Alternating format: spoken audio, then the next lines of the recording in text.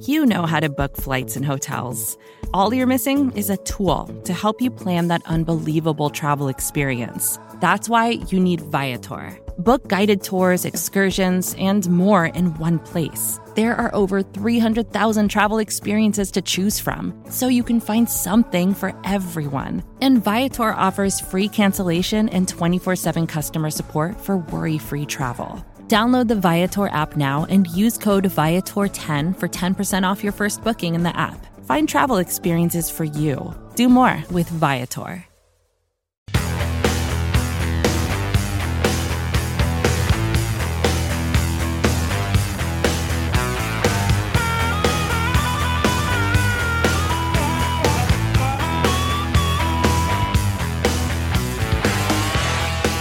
Welcome to Bears Over Beers. I'm Jeff Purkis, a writer for Windy City Gridiron, and I'm joined, as always, by EJ Snyder. EJ, it is your time of year. We are at the draft preview episodes. I am so excited to pick your brain. Are you ready to collapse? Or are you ready to do this? Both. Can I say yes? It is that time of year. It's the most wonderful time of the year. And yes, I'm ready to collapse. Yes, I would really like a nap. Yes, I cannot stop talking about this. All of the above. So I'm psyched. We've got some beers. The Bears have some needs, and we're going to talk about how they might fill them. All right, so let's fortify yourself as we get going here on a little draft talk and get some beers going. I have one from Bell's, one of my favorite Michigan breweries. One of the few things that comes out of Michigan, that's actually pretty good quality, is their beer. They make really good dark beer, but I'm going with a juicy pale ale. Ooh. And it is called Juicy Gossip, which I thought was very appropriate for us to be talking about the draft. Lying season is here, smokescreen season, whatever you want to call it, smoke and mirrors. I think Juicy Gossip is perfect. I did not go themed, and I believe I've had this beer on the pod before. This is from Firestone Walker Brewing Company out of California, and they make this. It's a lager. It says born on California's Central Coast, and it is called 805. Okay. Nice. It says properly chill at the top, and that's not only an instruction for drinking, but also kind of the vibe and the marketing. Central California coast. Kick back and have a couple of these. Very much a sessionable beer, but it's got some nice taste to it as well. So yeah, I'm excited. It's a perfect beer for talking. Let's put it that way. Yeah, mine's sessionable as well. So let's get it going. It says it's 4.7. Yeah, I think this is around there, 4.8, 5.2, something like that. Yeah, Bell's makes some really good stouts, but we'll, it's draft season. You can't keep drinking stouts, so I gotta open my horizon up a little bit. Well, I hope you like it because it's a little bit out of your roundhouse, but we got to expand those horizons. As long as it's not an IPA, not too many bitterness units. I think I can handle the pale ale. So here's what we're gonna do for the draft episodes. We're gonna do 2 of them. You guys are listening to part 1 right now. Part 1 is going to cover quarterbacks and offensive linemen after the break. And the way we wanted to do this was we wanted to really focus in on the positions that we felt the Bears would potentially use premium picks on. Now, that's not saying that Ryan Pace won't use a premium pick on a position that we're not going to cover, but we feel that the positions that we're going to cover in these 2 draft episodes are the ones that are most likely to be called on day 1 and day 2 of the draft. We want to go through quarterback, offensive lineman in this show, and then the next show, which will be out later this week, we will talk about corners, and we will talk about wide receivers. And then we'll talk about maybe some other stuff that if we can rope into doing a live stream or something like that, if EJ has time or isn't taking a 84-hour straight nap before the draft starts. So I want to talk about quarterbacks first. And from where I sit, following this as not digging into game film, but following all the articles and all the other podcasts that you listen to, the quarterbacks seem to kind of have broken out into a top 5 or a top 4 plus 1.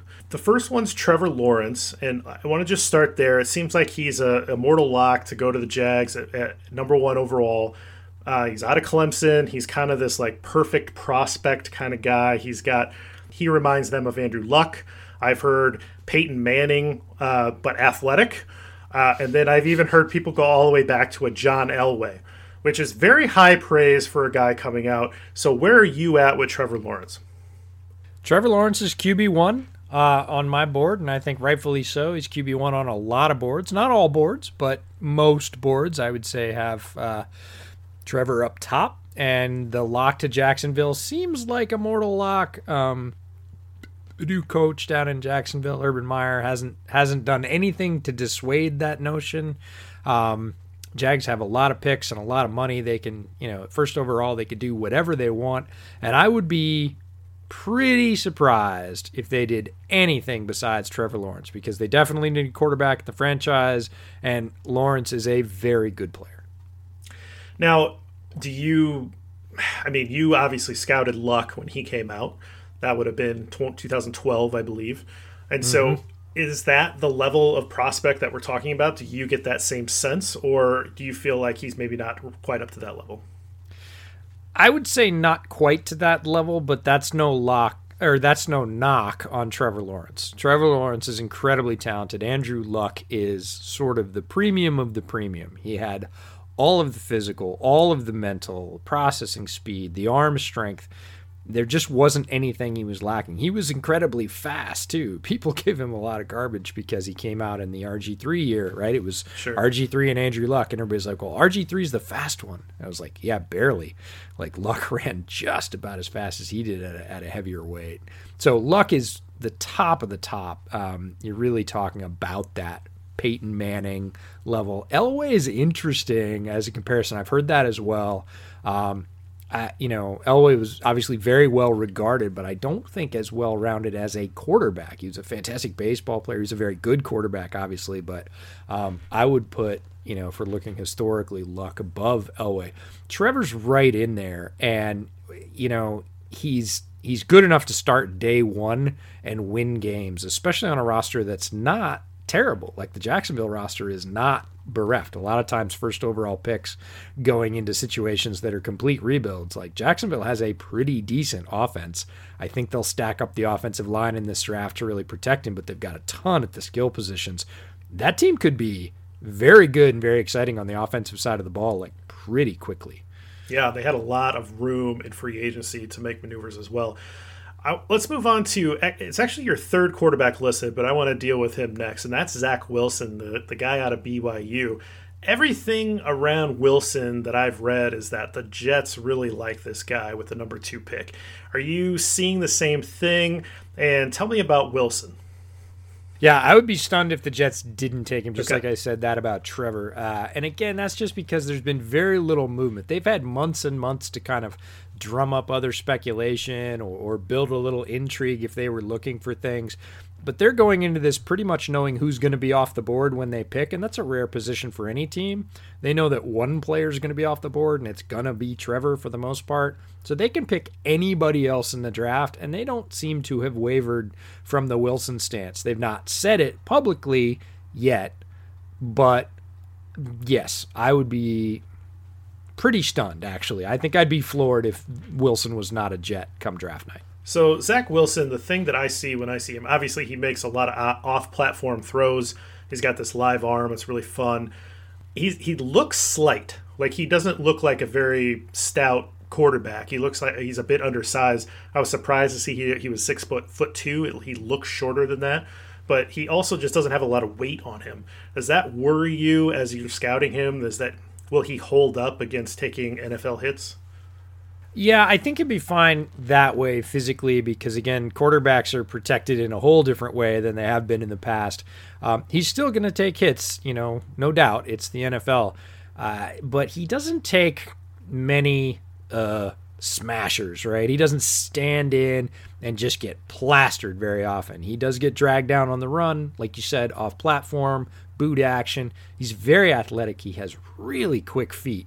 It reminds me very much of a point guard, just not jittery, but can move very quickly in a lot of different directions, laterally forward. So he doesn't take too many big square hits, and he's not a classic sort of running quarterback either. He can make yards with his feet, but that's not really his game. He's not going to tuck it and run like a running back and try and truck somebody. So those kind of big blaster hits, he doesn't take a ton of them. Like you said, the arm is incredibly live. He's got a pretty quick processor. He sees it, can throw it. can throw it from any arm angle just about as far as you want. He has a kind of deceptive arm. It doesn't really look like the ball comes off his hand that quickly, but man, it carries. And he just flicks it, and it'll go 50, 55 yards. And then if he really lines up, he can certainly throw it farther than that. So tons of arm talent. The question is really, how well will he play in structure? And can the Jets get him in that first 2.5 seconds to play well within the pocket? And then just like Patrick Mahomes, Andy Reid said, you got to do what we say for 2.5 seconds and then just be you. I don't want to legislate that out of you. And with Zach Wilson, it's the same. You want him to do whatever you want him to do for 2 or 2.5 seconds. If that doesn't work, hey man, just go be you, because that's pretty exciting.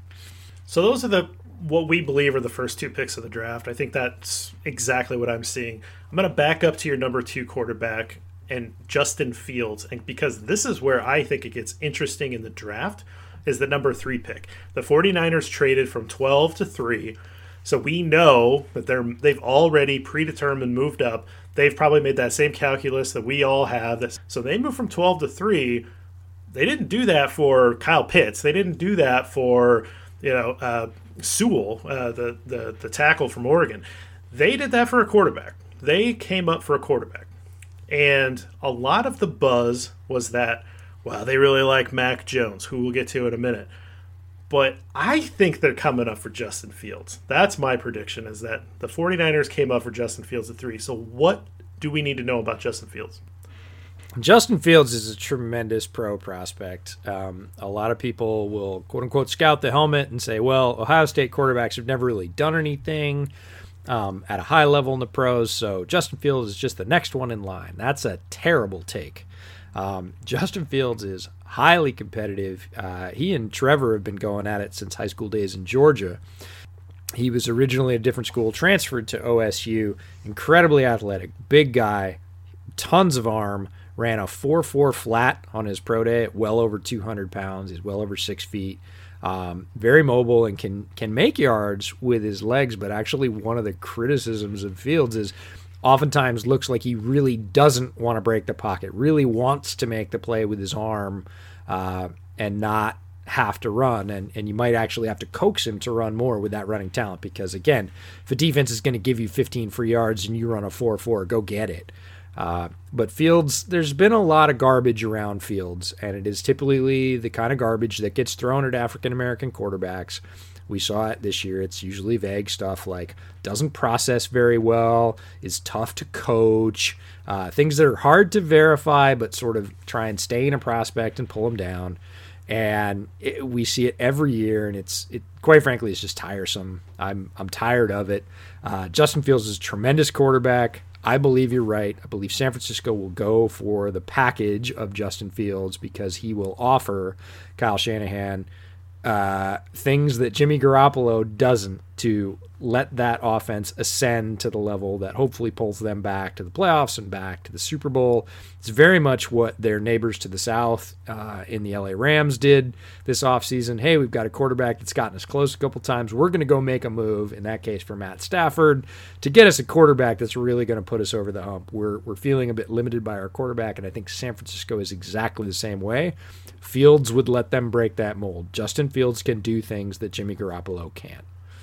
And there's a connection there, too. Kyle Shanahan had a quarterback camp, so he's worked with Justin Fields before.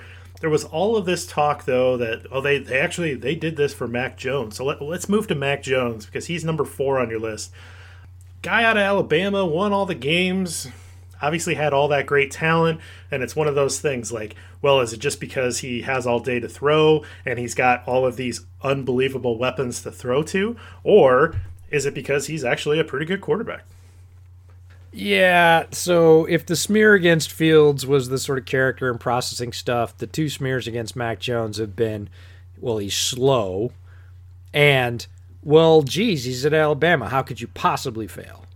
Right? You're surrounded by 5 stars, and when one of those guys goes down, another 5-star comes in and takes his place, which is true. Alabama recruits better than anybody in the country, and they have stacks upon stacks of top-flight athletes at every position. The bottom line about that is you still have to see him, and you still have to throw him the ball. And just because they got really, really open doesn't mean you put the ball right in the numbers, right? We've seen plenty of quarterbacks, in fact, other quarterbacks in this draft who have very talented offenses around them and don't do those things. Don't throw the ball on time. Don't throw their receivers out of hits or into yards after the catch, right? So, yes, his receivers are awesome. His offensive line is tremendous. His processor is very good. And he is athletic enough to play quarterback, yes, even in the NFL. Is he great at boot action? No. Does he have very good in-the-pocket movement skills? He does. And he is a guy that will keep the train on time and do it really well. He's incredibly accurate. He makes the right read, and he throws the ball in a place that is the best for the receiver. He has enough arm. Now, if you're talking about super deep arm, he's probably got the, 6th or 7th best arm in the draft. But that's another sort of misconception, is how often does an NFL quarterback whip it 50 yards in the air during an NFL game? The answer is once a week, maybe. Right. Maybe. You're really going to make your money between 5 and 20 or 25 yards. And Mac Jones has plenty of arm for that. And, I think the knocks are sort of overextended. I think Mac Jones is a guy that could come in, play very, very well. And the bottom line is he took a team that was equally as talented as the year before that Tua had and ran it better than Tua did. And, his receivers have said that. Nick Saban said that. It's pretty clear that a guy that went, number 2 for a quarterback last year had a very similar level of talent and played worse than Mac Jones. So Mac Jones, who could end up being 4th or 5th in this class, was better than the guy that was the second quarterback off the board last year. Did I ever tell you my story about my colleague from Alabama? Maybe. I was at a conference and this guy introduced himself. And my name's EJ. I'm from Alabama. Favorite football team's Auburn. No one asked what his favorite football team was. That was just like how he introduced himself to the group of 100 people, right? And he just leans over and says, "Man, I think they're going to build another statue of Saban." And the contempt of the sentiment that Nick Saban has a statue already out in front of Alabama Stadium, which I've seen. I've ran by it. I did a half marathon on the campus of University of Alabama, and they do have a statue for all of the coaches that won a national championship there. And he was just like, they're going to build another statue. Anyway, very funny stuff. Alabama wins a lot of football games. They are the best recruiters probably in the country, and it doesn't really seem like that much fun. Those of you that root for a team that's not Alabama. Yeah, I do get into that, and everybody says, "Oh, it's because of the talent around him." And quarterback is one of those things. Nobody's going to throw it for you, right? You can have the best offensive line, and look, he had. If you look at Alabama's tape, yeah, he had a lot of clean pockets. And does that help? It absolutely helps. You still got to hit a guy running 4-4 on a crossing route, and more times than not, Mac Jones puts it right in his hands. He's very accurate, he's on time, and those guys get yards not only because they're great, but because Mac Jones puts them in position to use those gifts. That's not as easy as people make it out to be. So I think that's I think that's a very unfair knock, because there's another guy that we're not going to talk about a lot that plays at Florida, and Kyle Trask, and 7 of his offensive skill players over the last 2 years are in the NFL. You can talk about a talent surrounding a quarterback, and Kyle Trask made his receivers work, all of them, a whole lot more than Mac Jones ever did. But you don't hear that about Kyle Trask, right? You don't hear, oh, he's surrounded by so much talent. You just hear, well, That's because he's not exactly getting talked about at the first round either. All right, let's round out the top 5, and then I got a couple questions for you. Your last guy, Trey Lance, North Dakota State, guy that played 1 football game this year, obviously had an abbreviated season playing at the level that he did. 1 year of starting tape, I believe. Just a guy that has all the tools but not a lot of experience. What's kind of the book on Lance? Lance could end up being the best quarterback out of this class. Okay. And it wouldn't be – I don't think I would be floored. He has gifts. Many of them. And yes, he only has 1 year of tape, but it was an amazing year of tape. True freshman starting year of tape at North Dakota, something like 24 touchdowns, no interceptions, has a cannon for an arm, throws, I would say, the intermediate West Coast game very, very well. He's not as accurate all over the field, but again, on throws that quarterbacks tend to make a lot, Trey Lance can move your offense, and when he takes off and runs, he is like a running back. I've compared him to Steve McNair, who was a guy that was very solidly built at Alcorn State, had a big arm, but was not a super polished thrower coming out of Alcorn State. I think Trey Lance is ahead of him as a thrower, but he reminds me of Steve McNair when he takes off to run. He will run people over. He can outrun them. Just a ton of gifts. Like you said, he has the reason I put him below Mac Jones is he's going to need some polish. He's going to need a little bit of time. He's going to need a few starting reps, but the ceiling, which is what we say, the level he could ascend to is as high as anybody in this draft. And if he gets with the right spot, and we talk about this a lot, it's landing spot, coach, scheme, he could in 4 or 5 years be the guy we're talking about as the most talented quarterback in this class. Okay. So let's ask a couple questions here. We know Lawrence, we feel very confident. We put our mortgages on Trevor Lawrence not being a Chicago Bear. Same thing with Zach Wilson. Okay. I was going to say first overall, that's your mortgage, but since you said being a Bear, I'm like, oh yeah, I'll throw in. No problem. Yeah. It's just like there's no real point of dreaming about trading up for these guys. The Niners traded up to 3. We all believe that's for a quarterback. Now, is it Mac Jones? Is it Justin Fields? I believe it's Fields. I think you believe it's Fields. If for some reason they go Mac Jones, this will be my first question. How much are you willing to trade up, knowing that the draft capital increases the higher up you go? As a Bears fan, how high up are you willing to trade up to make sure that you get the services of Justin Fields? I would love to say I am dead set and I'll go to 4, but I know the price for going to 4 is exorbitant. You're going to pay, certainly in the next 3 years of first rounders, probably the next 2 to 3 years of second rounders, and maybe another pick and possibly a player. Like, it's going to be crazy expensive if Fields is there at 4 and Atlanta says this pick is open for sale. The Bears will not be the only ones, and they will probably be the ones competing from the lowest spot in the first round, which teams take into consideration. So the Bears would, the Bears would be silly not to call, but they also might be silly to try and throw everything into the kitty to get him. I would say it really heats up for the Bears if Justin Fields slides to pick 7. And I don't think he'll get that far, just to be clear. But if he was there, and quite frankly, if Trey Lance is still there at 7 as well, you start calling in earnest.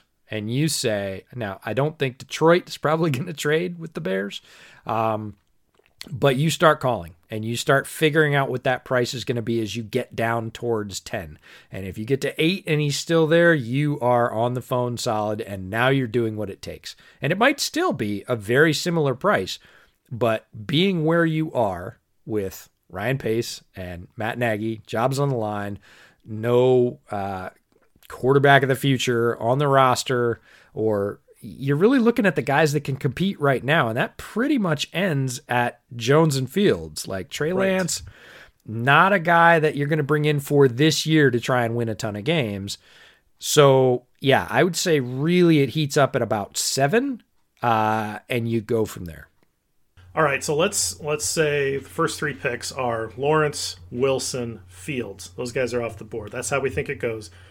Atlanta owns the draft at number 4. They control the draft. Now, in my opinion, Atlanta should take Trey Lance, let him sit behind Matt Ryan. They can trade him next. They can trade Matt Ryan next year. They save $7 million off the cap. I know it's a big cap hit, but they could do it, and they could save some money off the cap hit if they traded Matt Ryan next year. Maybe they give 2 years of it with Lance behind Ryan, and then feel like they can move on. To me, I don't see how the Falcons are going to be able to consider themselves drafting up that high again anywhere in the near future. They have a lot of talent on that team, but they may be convinced to trade out. I don't know how far back they want to trade, or they may want a guy like Kyle Pitts, who would be kind of an amazing addition into that offense. And so they're pretty interesting there. I would tend to think that one of the quarterbacks goes at 4, and I would think that it's probably Lance, but I could be wrong. Then you start talking about Cincinnati. They already have a quarterback. The Dolphins at 6, they already have a quarterback. Did they trade back up to 6 so they could trade back out? I mean, maybe they seem kind of crazy, but to me, they probably put themselves in that position probably to take a weapon.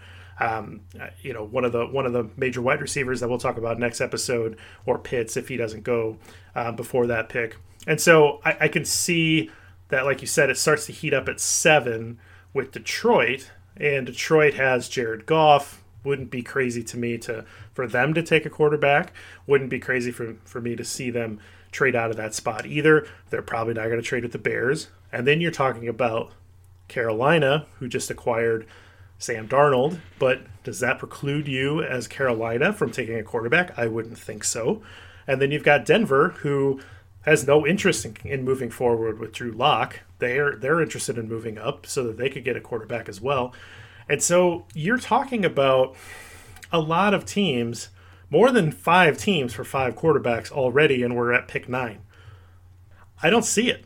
I don't see how any of these guys are going to get to a point where the Bears can make an aggressive move up that someone like the Broncos or even Carolina or someone can't move up, and the team that's trading back feels like they're not trading all the way out of the blue chip prospects. That's the other thing you got to remember. The Bears don't have pick 10 or pick 12. They have pick 20. And so if you're going to ask Atlanta to move all the way back to 20, they're out of all the blue chip prospects at that point. They're now starting to get to guys that are, of course, first rounders, but they're not these guys that have very few flaws. And so for me, I don't see it. I don't see that there's more players to trade up for one of these 5 guys than there is quarterbacks. I don't disagree. And the other thing is the other players are starting at a higher table position. Right? The Panthers, the Broncos, they all have more ammunition and quite frankly a more favorable trade spot. Like they giving a higher pick and they have less far to go. So it would be incredibly difficult for the Bears to get up and get one of those guys. The only way I could see this happening is if it goes 1, 2, 3, and Fields is at 3 to San Francisco, Atlanta gets to 4, they shop the pick, and the Panthers and Denver kind of spar for that pick to get Trey Lance. They get Lance at 4, and then everybody goes, whoa, whoa, whoa. Like Kyle Pitts is still on the board, Penei Sewell's still on the board, whatever edge rusher you want's on the board, all the wide receivers, Jamar Chase, Waddle, Devontae, they're all on the board, right?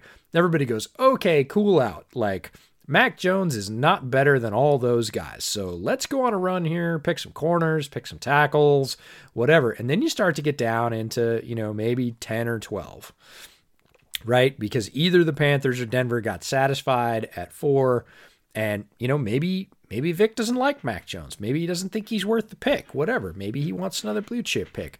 And then you start to look at the players farther down that might go up for Mac if he's still on the board. And Mac could have a draft day slide. Like his value is probably end of the first round, top of the second round, regardless of his position, right? But position's always a thing. And people are going to be looking at, do I want the 5th best quarterback, who is a guy that, again, can keep the train on time, but is probably not going to pull me out of the fire like a Patrick Mahomes. Like he doesn't have that kind of ceiling. Do I want that guy, or do I want the 2nd best wide receiver in this draft, which is a loaded draft? Do I want the 2nd best offensive tackle? Do I want the best defensive tackle on the board at a 15 or 16? And all of a sudden you're starting to get down towards the Bears pick. Maybe they have to move up a few spots to get him, or maybe, like an Aaron Rodgers or something else, Mac Jones is sitting there at 20. Then the Bears just flat out take him. Sure. That's it. Yep. I think you're right. I don't think I would move up very many picks to take Mac Jones because I feel like for this coming season, veteran Andy Dalton and rookie Mac Jones are probably fairly similar in what they're going to give you. I would probably give up a lot to get Justin Fields if he falls below 4 for some reason. I don't really think that they can get to 4, but crazier things have happened. My prediction is I don't think any of these guys fall out of the top 10. I think that Denver would take Mac, in my opinion, Denver would take Mac Jones because he's the opposite of Drew Lock. he's the anti-Cutler Jr. Well, in terms of accuracy, he's the opposite. So let's say that the Bears do not trade up. And those 5 guys are gone. Like you said, if Mac Jones falls to them, they're going to take him. But let's just say that doesn't happen. They're priced out.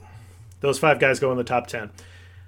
They're going to have a good pick at 20. We're going to talk about some of those potential targets here in a bit. But there's not another quarterback that you're going to take at 20 overall. You're going to be looking towards later on in the draft. So there's a couple of later round prospects that I think that you have your eye on. And the first guy that I hear a lot about, a lot of Bears fans talking about this guy, Kellen Mond from Texas A&M. Yeah, I love Kellen Mond, but I love him for what he is. And that is not a guy you're going to pluck out and say, you're our starter. Certainly not over an established veteran like Andy Dalton. And I like Kellen Mond's value starting in the 3rd round. Okay. Kellen Mond will not last to the 3rd round because the shelf drops off after, like you said, 4+1, top 5, whatever you want to call it. After whoever your 5th quarterback is in this draft, there is a steep drop in talent. And there's only a couple of guys on that secondary shelf, and then it drops off again. And it goes pretty much right to the low round flyer of we'll see what we get. F around and find out. Like, we'll just draft somebody and see how it goes. Well, from the Bears' perspective, that's not you already have the bridge quarterback in place. It's a 1-year, $10 million deal for Andy Dalton. You think he's going to come in and hit the ground running because he has familiarity with somebody on staff. He's a veteran. He's done it before. He's already shown that he's worked in multiple systems. Like, Dalton's there to be the bridge. So bringing in a guy that needs a year of seasoning to learn from, it's not the worst idea in the world. You're saying starting in the 3rd, but he'll probably go in the 2nd. So with the 2nd round pick, if he's sitting there for the Bears at 52 or whatever that pick is, and they take Kellen Mond, what's your reaction? I'd struggle with it. I like Mond as a player. I think he's got a great ceiling. I like him more than most people in the draft. The other thing is there are very talented players in this class that the Bears, who will be on the board, that the Bears could use at positions of need. And as a value, it won't be great. But the draft is a fickle thing, and Mond won't be there when they pick in the 3rd. I would bet a good amount of money that he's not going to be there. And whoever is there is a much bigger reach than a guy like Kellen Mond. He's the opposite of Trey Lance. Ton of starting experience, very athletic like Lance, hits periods in his film where you go, oh my God. Like if you are watching the 2020 film versus Alabama, he eviscerates them for 2 quarters.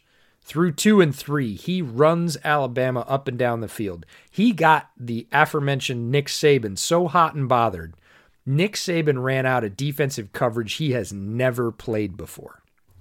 My other podcast partner, Brett Coleman, saw this play and said, I don't know what that is. So he called up a guy that basically installs the Alabama system for other teams and says, what is this? Like, I think it's this, but it kind of looks like this. What am I not seeing here? The guy looked at it and went, that's new. He's never run that before. So if you get Nick Saban so hot and bothered that you're whipping him up and down the field that he pulls something out of his pocket that he's never shown before, you're doing pretty well. The problem is what happened on the end of those drives, and it wasn't that great. But Mond is a guy I like. Tons of tools, tons of starting experience, needs a little bit of consistency, but less than people think. And he's the guy out of that second batch that I would be super happy with in the 3rd. But if they picked him in the 2nd, to reframe your question, there's going to be other players on the boards at positions I think they need just as much that they're going to leave there to pick a guy like Kellen Mond. Yep. The next guy you have, I am not familiar with this guy. So Jamie Newman out of Wake Forest. So what can you tell me about the Demon Deacon? Yeah, the Demon Deacon. Jamie Newman is a guy with a ton of tools, played at Wake Forest, not this last year, the year before. Then he transferred to Georgia and then opted out for COVID. So he never played at Georgia. The tape you will see of him is from Wake Forest. When he was there, the highlights, when everything works right on Jamie Newman's tape, it's awe-inspiring. He's a big dude. He's about 6'4", about 220, cannon for an arm. Can definitely use his legs to make yards. And when he lights it up, you go, ho, that's a pro quarterback right there. Problem is, Wake Forest ran kind of a goofy offense. So it's the pro translation is a little bit tough. The physical skills definitely translate. And the other thing is, we talked about consistency with Mond. Consistency with Jamie Newman is not as good. You do see him make high-level reads. You do see him make high-level throws. And then he comes around on the next play, and that cannon of an arm just gets him farther off target faster. So he's a guy that needs some seasoning, but he's got every tool in the book that you'd want from a pro quarterback, and you do see him execute the skills, but he's farther away than a lot of other guys. So he's actually probably going to go in the 4th or the 5th because he is a project. Okay. I don't mind project for a year and see what you got. I kind of want to fill the other holes in first, so that name is definitely one I'll keep in mind. And you have kind of a late sleeper. I don't know what late sleeper means in your world. That kind of means like a dart throw 6-round draft pick kind of thing, and the Bears have almost plenty exactly. of those. Right. Yep. And a guy by the name of Shane Buechele from SMU. Indeed. Formerly of Texas, has been at SMU for the past few years, was the guy as soon as he walked onto the SMU campus, big recruit that came over from Texas. Again, tall guy, big platform, big arm. Can hit those roles just like Mond, where he is lighting folks up, delivering shots down the field, and then occasionally he's overthrowing screen passes, and you're like, you're just killing the drive, right? So all the talent in the world, but inconsistency. Some team's going to take a shot on him. He will get drafted. Some team will spend a pick on him because he is... Quarterback coaches are famous for, we can fix him. And they're going to look at a guy like Shane Buechele and think, we can fix him. And I was just watching a guy, and this guy's not on our agenda, but he's going to go UDFA, and he's out of Tulsa. His name's Zach Smith. And Brett and I were just watching him versus the UCF defense because there's a bunch of UCF defenders who are going to get drafted, including a safety and a corner. And Zach Smith, although he does not have a great arm, is really tough and made a bunch of throws that are flat out pro level throws in that game. Now, Tulsa lost that game. They were sort of clawing back in there. Zach Smith is not going to wow anybody with his physical skills. He's certainly not a runner, but he is a guy that he as a UDFA, I would love to see him as an arm in camp because he made some top-level throws against a good defense and brought his team back when they were clearly less talented than their UCF opponents.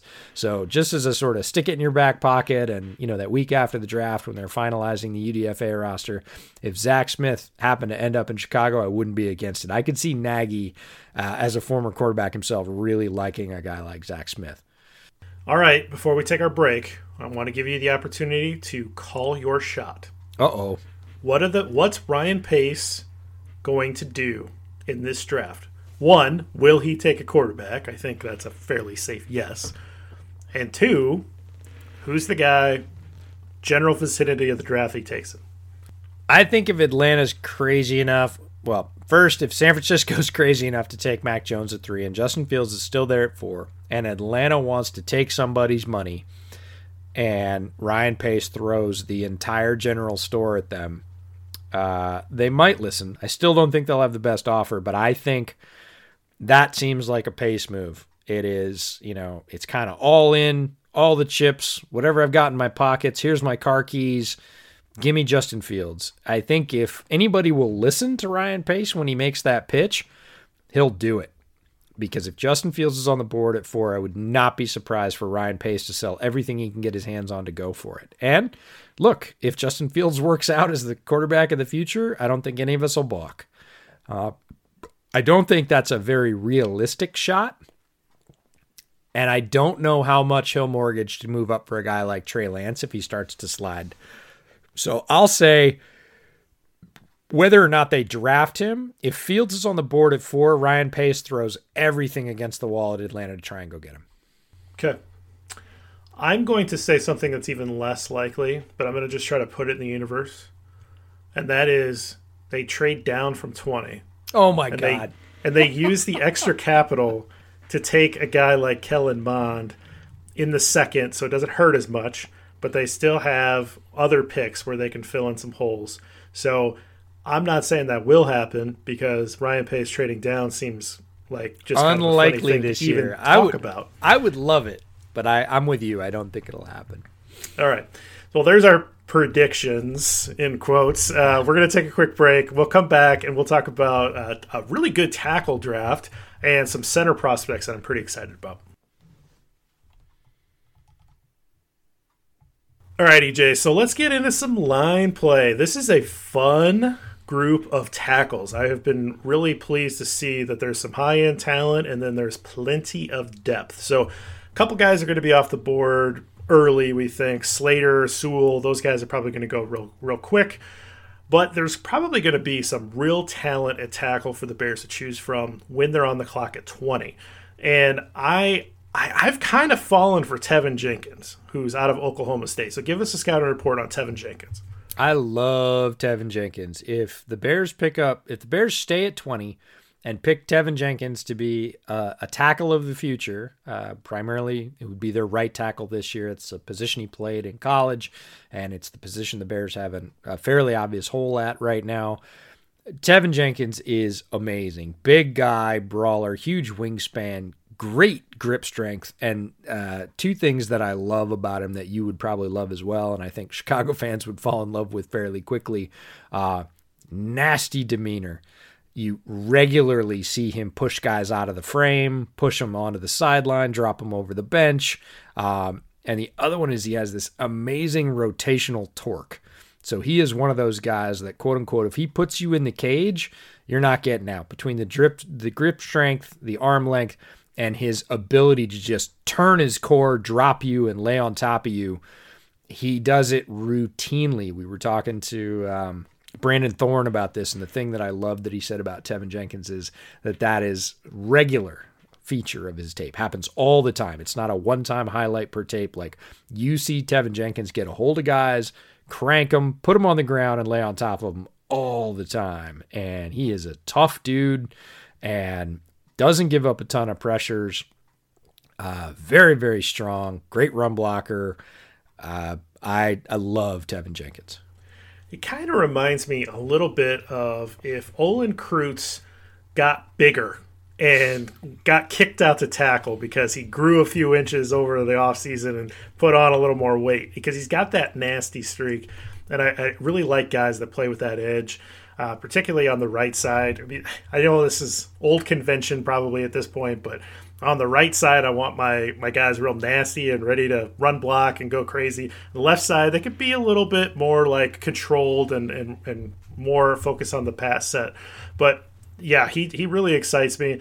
I'm really interested. I should back up and I should say the reason why we're focusing on offensive tackle is that the Bears cut Bobby Massey, and right now the penciled-in starter at right tackle is Germain Ifedi, which, depending on your opinion of Mr. Ifedi, I'm not sure that I like that for 16 games at right tackle. I think that that's a better swing play than it is swing guard play, to be honest with you, than it is to be tackle. So that's why we both feel like tackle is a pretty good chance that there will be a premium pick used there.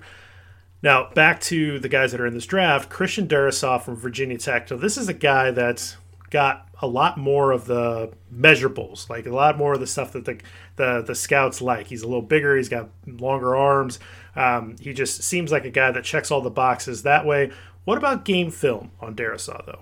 He's a good player, very good player, and will definitely be drafted either in, mid to late first round or easily the beginning of the second round. And we should just say right now, if you want to put a prop bet up there, the run on tackles at the top half of round 2 is going to be awe-inspiring. Like, there's going to be 4, maybe 5 that go in the first round there's probably going to be another 5 that go in the top half of round 2 before the Bears pick again. Round 2 is just going to be littered with offensive tackles. There's so many good guys. There's such a thirst in the league for the position. It's just like alignment of a perfect storm. There are going to be tackles flying off the board. We see these runs every year. The run at the top of round 2 for tackles is going to be ridiculous. There's going to be probably 3 or 4 in the top 10 picks. So, you want to get the guy that you want at 20 if you're looking at tackle. Now, there is enough depth, we just talked about that if you want that sort of second or third tier guy and you think there's a chance that you can pick him up in your second round pick and you're going for something that's a little less thick in terms of depth, I could see that from the Bears. But Darrisaw is great, very athletic run blocker, comes with power. He's fast, but sometimes he oversets. It almost works against him a little bit, but can get to any sort of reach block. Has definite left tackle potential, and yes, that is a little bit outdated, but a great player, and wouldn't be upset with him. I like Jenkins a little bit better, but it is a little bit. Yeah. I agree with you. I think I'm a little bit higher on Jenkins. I haven't watched nearly the amount of tape that you guys have, but certainly dug into these guys a little bit in prep for this show.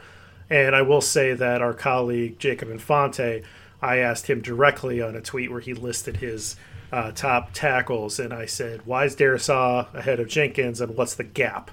And he says the gap's close, but I like Darrisaw because he likes those measurables a little better. So, I do think that they're probably really close. I'm sure they flip back and forth depending on who you listen to, and I bet you that they'll probably be drafted within a few picks of each other. That wouldn't surprise me at all. And I think this would be a pretty good way to spend your first-round draft pick. The next guy that you have on the tackle list, a guy out of Texas, and I don't know how to say his last name, so I'm going to let you just go for it. It's Samuel Cosmi. And Sam Cosmi is a guy that in any other tackle class, I said this on a podcast last week, in any other tackle class, Sam Cosmi is a guaranteed lock to be in the conversation for the top 3. Wow. No, your average tackle class, maybe not last year because last year had 4 really strong tackles at the top, but he still probably would have been in that conversation for 5th or maybe 4th, depending on your preferences. Sam Cosmi is crazy, 317 pounds, and he ran a 4.87 40. Oh, that's dumb. That's dumb. And I don't want to say nobody's talking about him, but because there's so many other good tackles with Sewell and Slater, the names you put up at the top, and then the next tier of Darrisaw and Jenkins, and just so many other tackles that we're going to be talking about in round 2. We talked about how many will go. There's going to be some, the leftovers are going to go late round 2, top of round 3. There's so many tackles going off the board that a guy that is massive, strong, played at a major program in Texas, is just a tremendously crazy athlete, strong, obviously down low to run that fast, but up top as well, good control, long enough arms, quote unquote, long enough arms to play tackle by NFL standards. And Sam Cosmi's not getting the press. So if the Bears were to follow your prediction from before the break and be smart enough to trade down, because again, I think they could do that, trade into the back end of the first round here, maybe drop 10 picks, get down to 28, 30, 32, something like that. They'd still get a really good tackle. They could get a guy like Cosmi, and they would have another very high round pick, probably a round 2 pick. Maybe they could use that to package with Kellen Mond, whatever. But Cosmi is a guy that, again, any other year you're talking about this guy as a top 3, which is usually, top 3 tackle is usually a top 10, top 15 pick in the NFL draft. And, he's probably going to be the 5th or 6th tackle off the board this year. It's just insane. Any of these guys that weigh over 300 pounds and run under a 5-second 40, I always am just oh my, that's amazing. Here's the thing about Cosmi. So there's a thing called relative athletic score. You might be familiar with it. Sure. Put together with a guy named Kent Lee Platt. So it's RAS. And it's again, relative means it's a mix between speed, size, and explosion or power. Now, size is pretty straightforward. They talk about height, weight, and your bench strength. explosion, they're really talking about vertical jump and broad jump. How much power can you generate at a snap? Speed scores, pretty familiar with. That's 40-yard dash, and then what you were talking about, agility scores of shuttle and 3-cone. So you really take these 3 elements, you weave them together, and you get an overall score out of 10 points. And then it gets graded over time, because this system has graded players since 1987. So there are now usually over 1,000 players in each position that have been graded, and it says this player came in with a score of blank, which puts him at 234 out of 1,300 players graded. Sam Cosmi's RAS score is 9.99, which is ridiculous. He's 6'5", 314. He benched 36 reps, a vertical of 30, which is ridiculous. Again, over 300 pounds, a 9-foot broad jump. Again, the 40 is just blazing, 4.87. He had a 1.68 second 10-yard split, which is what you're really looking for with a lineman. Right. His shuttle was 4.39, and his 3-cone was 7.35, which is better than some safeties in this draft. So Sam Cosmi is an athletic freak, but this entire class of tackles from a just purely athletic testing standpoint is off the charts ridiculous. It's so you could throw a stick in this class and hit a guy that has a number that's just unbelievable. I will be so sad if we come out of these 2 drafts and don't get a tackle for the Bears, because the last draft had some good ones, and then this draft just looks so deep. I don't want to go there. We're gonna take a tackle. I would be. Yeah, I would be very disappointed because the Bears have a needed tackle, not only now, but Leno's contract is coming to a close. They need to restock. It's not just replacing Massey for this year. It's potentially replacing Leno for next.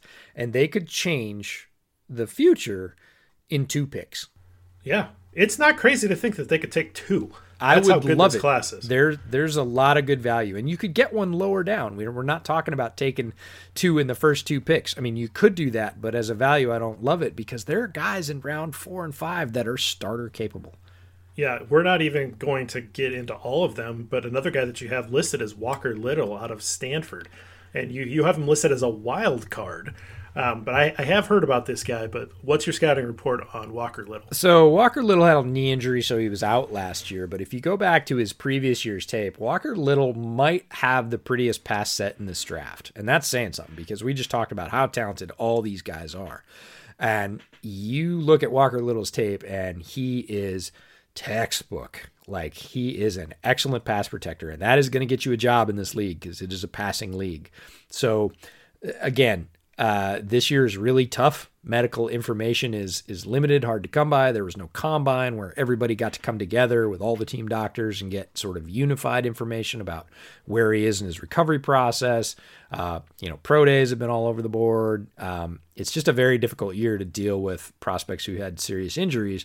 And Walker Little's in that bunch. And somebody's going to look at his 2019 tape and go, man, this is one of the 3 or 4 best pass protectors in this class. Like, sign me up. And somebody else is going to go, yeah, but I'm not so sure about the knee. So I don't know. I couldn't verify it. So I'm going to take something else that's much more certain. Yeah. And with the depth of the class, a guy like that with the red flag could move down the board just because of the fact that you can take a guy that you feel a little bit more confident in, doesn't have that medical red flag. I don't know what the Bears are at with taking medical red flags or not, to be honest with you. Some teams just take them completely off the board, and some teams are willing to gamble on them. I'm not sure where the Bears are at on that right now, but I would say that probably they want them to contribute. This is not a team that can say, if you come in and you take a year medical red shirt for your first year, that's no big deal. No, the Bears need these first couple picks to hit. Ryan Pace needs this to try to keep his job. So a couple of other guys. Just to clarify, Little's injury was more than a year ago. So he by the time we get through this summer, he's going to be about a year and a half. He should, typical, again, everybody's different, but typical recovery, should be regaining that real explosion at a year and a half and would be potentially in position to start. It's tough on those big guys. So just always keep that in mind too. It's not like Adrian Peterson, who's kind of otherworldly running back, being able to come back in like 6 months or whatever that was. That was staggering. Yeah. A little bit further down the board, a couple guys I want to go through with you.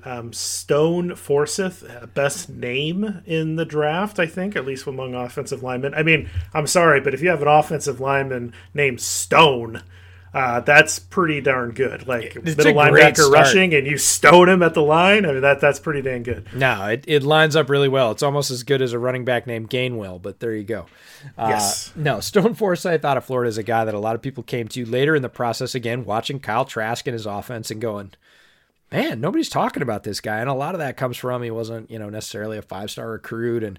But the more you watch that Florida passing attack, because there was a lot of it, they certainly ran the ball as well. But Stone Forsyth, a guy with great length and reach, big frame, moves his feet really well. So he's that big, long arm left tackle pass protector. It's where he played in college. It's where he projects in the pros.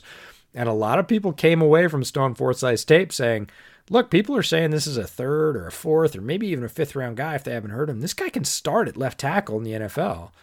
Like, he played, in a very competitive conference against a lot of top pass rushers, and he did very well. And he's just one of those guys that's sort of slowly, kind of quietly risen up. But again, in this class, there's probably 10 guys listed over Stone Forsyth, and you could get a Stone Forsyth in like late 2, early 3 round, and he legit has a chance to come in and start at tackle. So, guys like this are all over the board. And another guy is Brady Christensen out of BYU, which is, we're talking about Zach Wilson's tackle now, right? We talked about Zach Wilson as a quarterback. And if you run outside zone, Brady Christensen is your guy. He is starter quality in outside zone right now. Very, very mobile, really good athlete. Excellent run blocker, decent pass blocker, but in outside zone, he can get outside, he can reach. You often see him at the second level erasing people. Brady Christensen is an underrated tackle, might go, I don't know, he's been sneaking up a little bit lately, but he might go as late as the 3rd, like top of the 3rd. If you get Brady Christensen like down in the 80s, the 90s, the 100th pick, you're getting, again, a starter quality NFL tackle, depending on your scheme, in the 3rd round. That is not typical. No, not at all. And there's a couple other guys that you have as late round guys, and I believe I'm going to say this correctly. Brendan Hymas. You are going to say it correctly. I am so excited. I just learned that last week. I've been saying James. It's spelled like James, but it is indeed Brendan Hymas from Nebraska, and he is another guy that maybe not as athletically gifted as some of these other tackles, but when you look at his reps, this is a guy that I don't think he can start necessarily this year, but I think within 2 years, you could absolutely see quality starting reps out of a guy like Brendan Hymas. And then Josh Ball from Marshall is that ball of clay guy. He is big.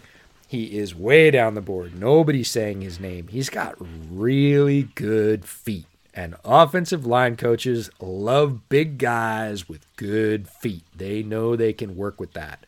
And he's got some pretty good reps on tape, but he needs some polish. But again, if you're looking for the tools and the size, and you can't teach people to dance, right? They're either mobile or they're not. And Josh Ball has really good feet at that size. So he's way down the board, probably 5th, 6th even. And he's not going to start right away, but he's the guy you're going to bring on as your swing, or maybe put him on the practice squad if you get him in the 6th or 7th. And a couple of years from now, you either have a really good swing tackle or you might have a starter, depending on how much he progresses. Yeah, it sounds a little bit like Leno. A little bit. Yep. Keep that name filed away, Josh Ball. So I want to move on to center, because I think that if you think about this line, and you assume that James Daniels is going to come back and play guard, I don't know if they'll move him back to center. I think they like him at guard, and I think that, boy, if last year's tape didn't convince you that Cody Whitehair needs to stay at guard, I don't know what will. So let's assume that those two guys are your starting guards. You got Leno penciled in there at left tackle, and I really think that you need a center and you need a right tackle. I don't feel comfortable with what you got there. At least you got to add some competition. And I think this is a really interesting draft to look at the center prospects and see if there's somebody that you can bring in, because there's 2 guys up top. And top for centers is not first round. It's round 2 or 3. You don't usually draft a center in the first round. EJ has that in the notes, and I would say it just doesn't happen very often that you get a center in the first round. So But there's guys later on too that I think could potentially come in and start right away. And so this is a position that I really think Ryan Pace needs to think about bringing in here. The two guys and I like them both, and that's Landon Dickerson out of Alabama, who's a big guy for a center, and then Creed Humphrey out of Oklahoma. So which of those two guys do you like and why? Yeah, I love them both. But they, if I had to pick one right now, I've got to pick Creed Humphrey, and it's not because he's the better player. Okay. Landon Dickerson is, and this is going to sound crazy because we just waxed poetic about all the talent in the offensive tackle class. Landon Dickerson is probably the best offensive lineman in this draft. You're just worried about the medicals. Yep. He is big. He can play guard. He can play center. He dominated at Alabama in the SEC. You see him do things on tape that are not natural for a man of his size at his position. And not only with his feet, the thing that makes him so dangerous is his brain. He understands, and you need a smart guy at the pivot. Landon Dickerson is all of that. So, EJ, why is he not top round talent? 4 season-ending injuries in the last 4 years. So currently healthy, was last seen doing cartwheels at Mac Jones's pro day. But you got to think about that in terms of durability because he is a killer when he's on the field, but you got to keep him on the field. Creed Humphrey has been at Oklahoma forever. All the quarterbacks that have come out of Oklahoma, it is Lincoln Riley's got Oklahoma as a quarterback factory. That if you start at Oklahoma, you're going on to start in the NFL at quarterback. That's pretty much how the train's going. The guy they have there now is certainly the next in line, and Spencer Rattler. Creed Humphrey's been the center for all of them. He's been in Oklahoma forever, like 6 years. He's started almost every game. He is flat out, hardcore offensive line prospect. He is very good. He is super savvy, really strong. Probably going to go in the 60 or 70 range of overall picks. A guy that you're going to plug in, and everybody says 10-year starter, and I kind of hate that, but like 7 or 8 years, you're not going to worry about center if you draft Creed Humphrey. And I think he would be an ideal fit in Chicago. And, again, second-round pick. You plug him in the middle, presumably. Maybe you got that offensive lineman. You plug in Creed Humphrey and Tevin Jenkins with the existing Bears line. That's the best line in the NFC North, and it's not close. Yeah. That's exciting. That's something. And a guy like Andy Dalton taking snaps, he's a veteran. He's not the most fleet of foot. So building up that offensive line, not an issue in my mind. Spend the picks. I know I'm a former offensive lineman, but this is something that needs to happen. This is something that's been really not a focus of Ryan Pace's tenure, particularly the tackles. There's still some guys later on, a couple of Big Ten guys that I think are kind of interesting. Josh Myers out of Ohio State and Kendrick Green out of Illinois. So a couple of Big Ten guys, and then a guy named Drew Dahlman out of Stanford. Yeah. Josh Myers, again, OSU, very good line. Often see both tackles and guards drafted out of OSU and played very well. Justin Fields is center. Going to go in probably somewhere between the 110 to 140 range. He'll be like that third sort of big center off the board. Obviously much farther down than the other two that we just mentioned. Kendrick Green is really interesting. Played more guard than center, but can play center. Huge guy, really strong. This is the part you're going to love. Wrestling background. Mm-hmm. And you get a wrestling background. Big Ten offensive lineman with a wrestling background. Where do I sign up? Strange. Weird that. No, Kendrick Green is a really interesting guy. A lot more mobility than a lot of centers, and quite frankly, a lot more size. And then Drew Dahlman's a guy who I've seen valuations on him vary really widely. I've seen him anywhere from the 120 range down to the 220 range, which is darn near the bottom of the draft. If you get a guy like Drew Dahlman in the 200s and the Bears have 4 picks in that range, you're getting a guy that could come in, compete, and win the starting job over a guy like Sam Mustipher, who played well and I think played above his level last year. Dahlman is a guy that is that good or slightly better. And again, you're looking at the Walker Little tape and you're looking at their quarterback's tape who's going to get drafted. They've got a wide receiver who's going to get drafted, and you're like, who's this guy in the middle? He's controlling things. He's great on doubles. He's never letting pressure up the middle. And pretty soon you realize, hey, Drew Dalman is, a potential starting center in the NFL, because centers don't necessarily get drafted high. There's a lot of guys that got drafted in the 3rd, 4th, 5th round that are starters in the NFL at center. Yep, absolutely. You got a couple lottery tickets that you've laid out. Guy from Grambling. Oh, anytime you get historically black colleges and small college prospects. I was surprised you didn't put the Wisconsin Whitewater guy up, just for fun too. But anytime you're going there, you're definitely talking about guys that you're digging pretty deep. So David Moore from Grambling, a guy named Drake Jackson out of Kentucky, and Jimmy Morrissey from Pitt. Yeah, I didn't put Miners on there. I love Miners, but I really see Miners as a guard. A lot of people see him as a center. I think, again, much like the Cody Whitehair debate, you put Quinn Miners at guard, he just goes out and tears people up for 7 or 8 years. You don't move him, and you're really happy with that pick. So that's the only reason he didn't make my center list. David Moore was a guy that showed up at the Senior Bowl. I had not watched him before I started watching Senior Bowl tape to get ready for that event, and he is a tree trunk, man. He is a stump. He is like 6'2", maybe 6'3", just over 300 pounds, and he anchors. Like, you don't move this guy. He is built square and strong, and he went down to the Senior Bowl against much higher level competition and stone defensive tackles left and right till you finally had to say, who is that guy? And it was David Moore from Grambling. Drake Jackson, more slightly built, from Kentucky. He's one of those guys that's like just under 300 pounds, and you go, look, I don't want a light center. And then you look at his record, and Kentucky plays in the SEC, and a lot of good players, especially on the interior defensive line in the SEC. And you look at how many like pressures Drake Jackson gave up in like 4 years or 3.5 years of starts at Kentucky, and it's like, he averaged like 7 pressures a year. And you're like, okay. And like no sacks in his last, it's something like 800 pass blocking snaps. And you're like, so small or not, he understands what he's doing, and he's going to be available as value. Jimmy Morrissey's a little bit same deal. Very feisty, center for Pitt.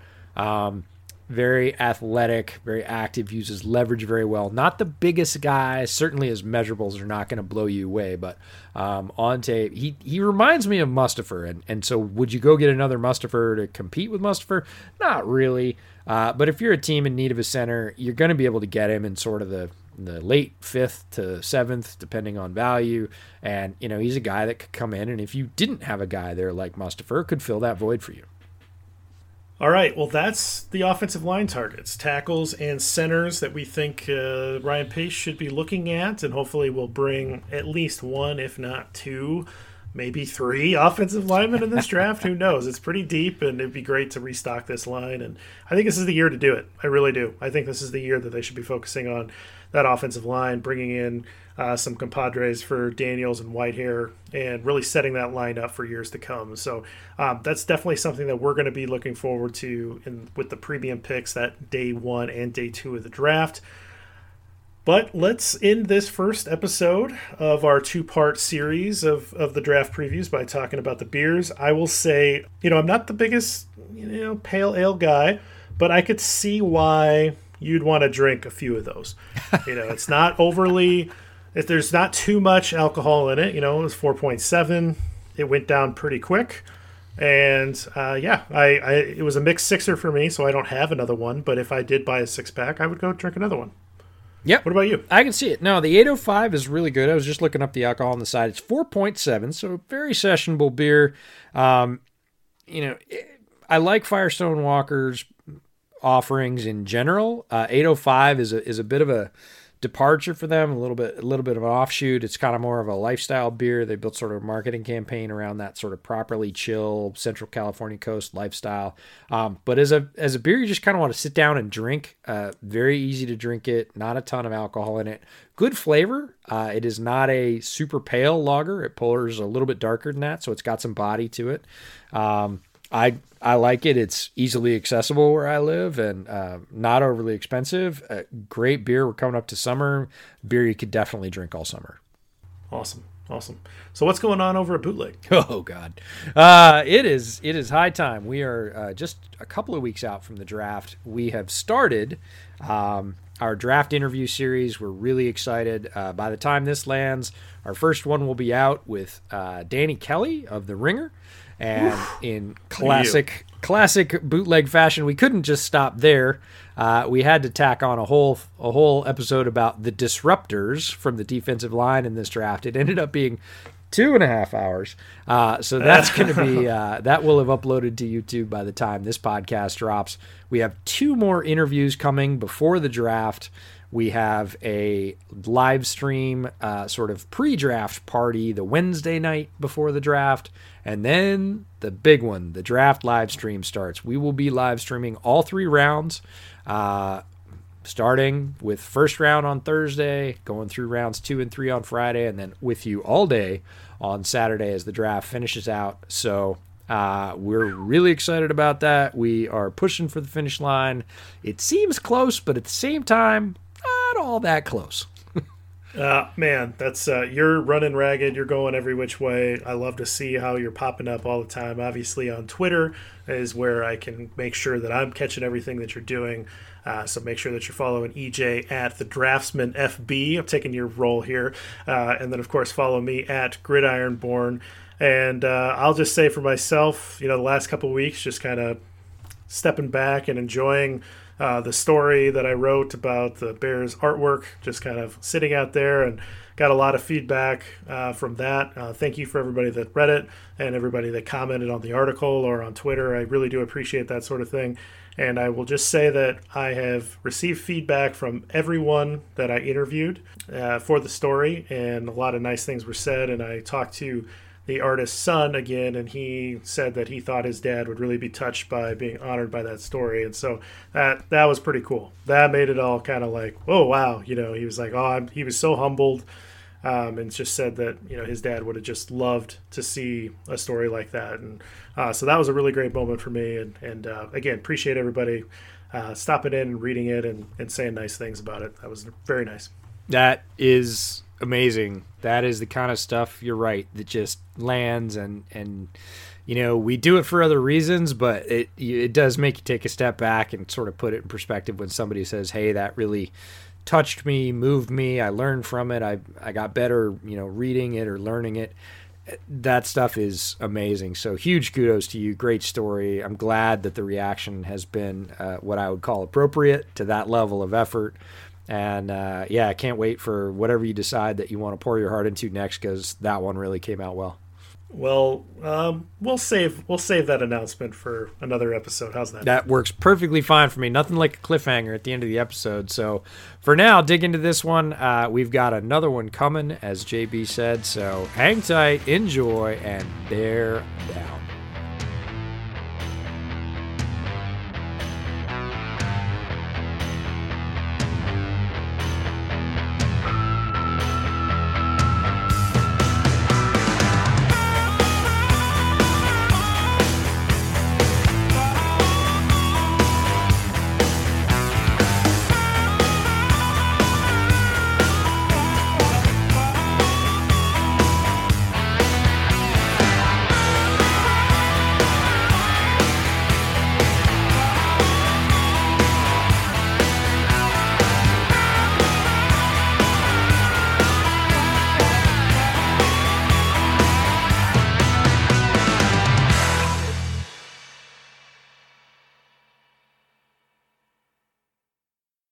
Support for this show comes from Fundrise. Buy low, sell high. It's easy to say, hard to do.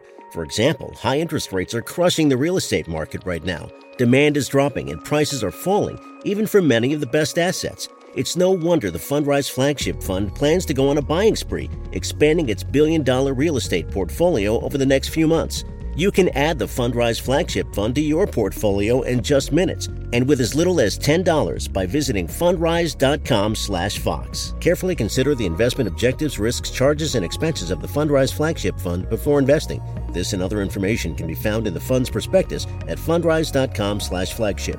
This is a paid advertisement. More to-dos, less time, and an infinite number of tools to keep track of. Sometimes doing business has never felt harder, but you don't need a miracle to hit your goals. You can just use HubSpot, because their all-in-one customer platform can make growing your business infinitely easier. Imagine this: high-quality leads, fast-closing deals, wildly happy customers, and more benchmark-breaking quarters. It's not a miracle, it's HubSpot. Visit HubSpot.com to get started today.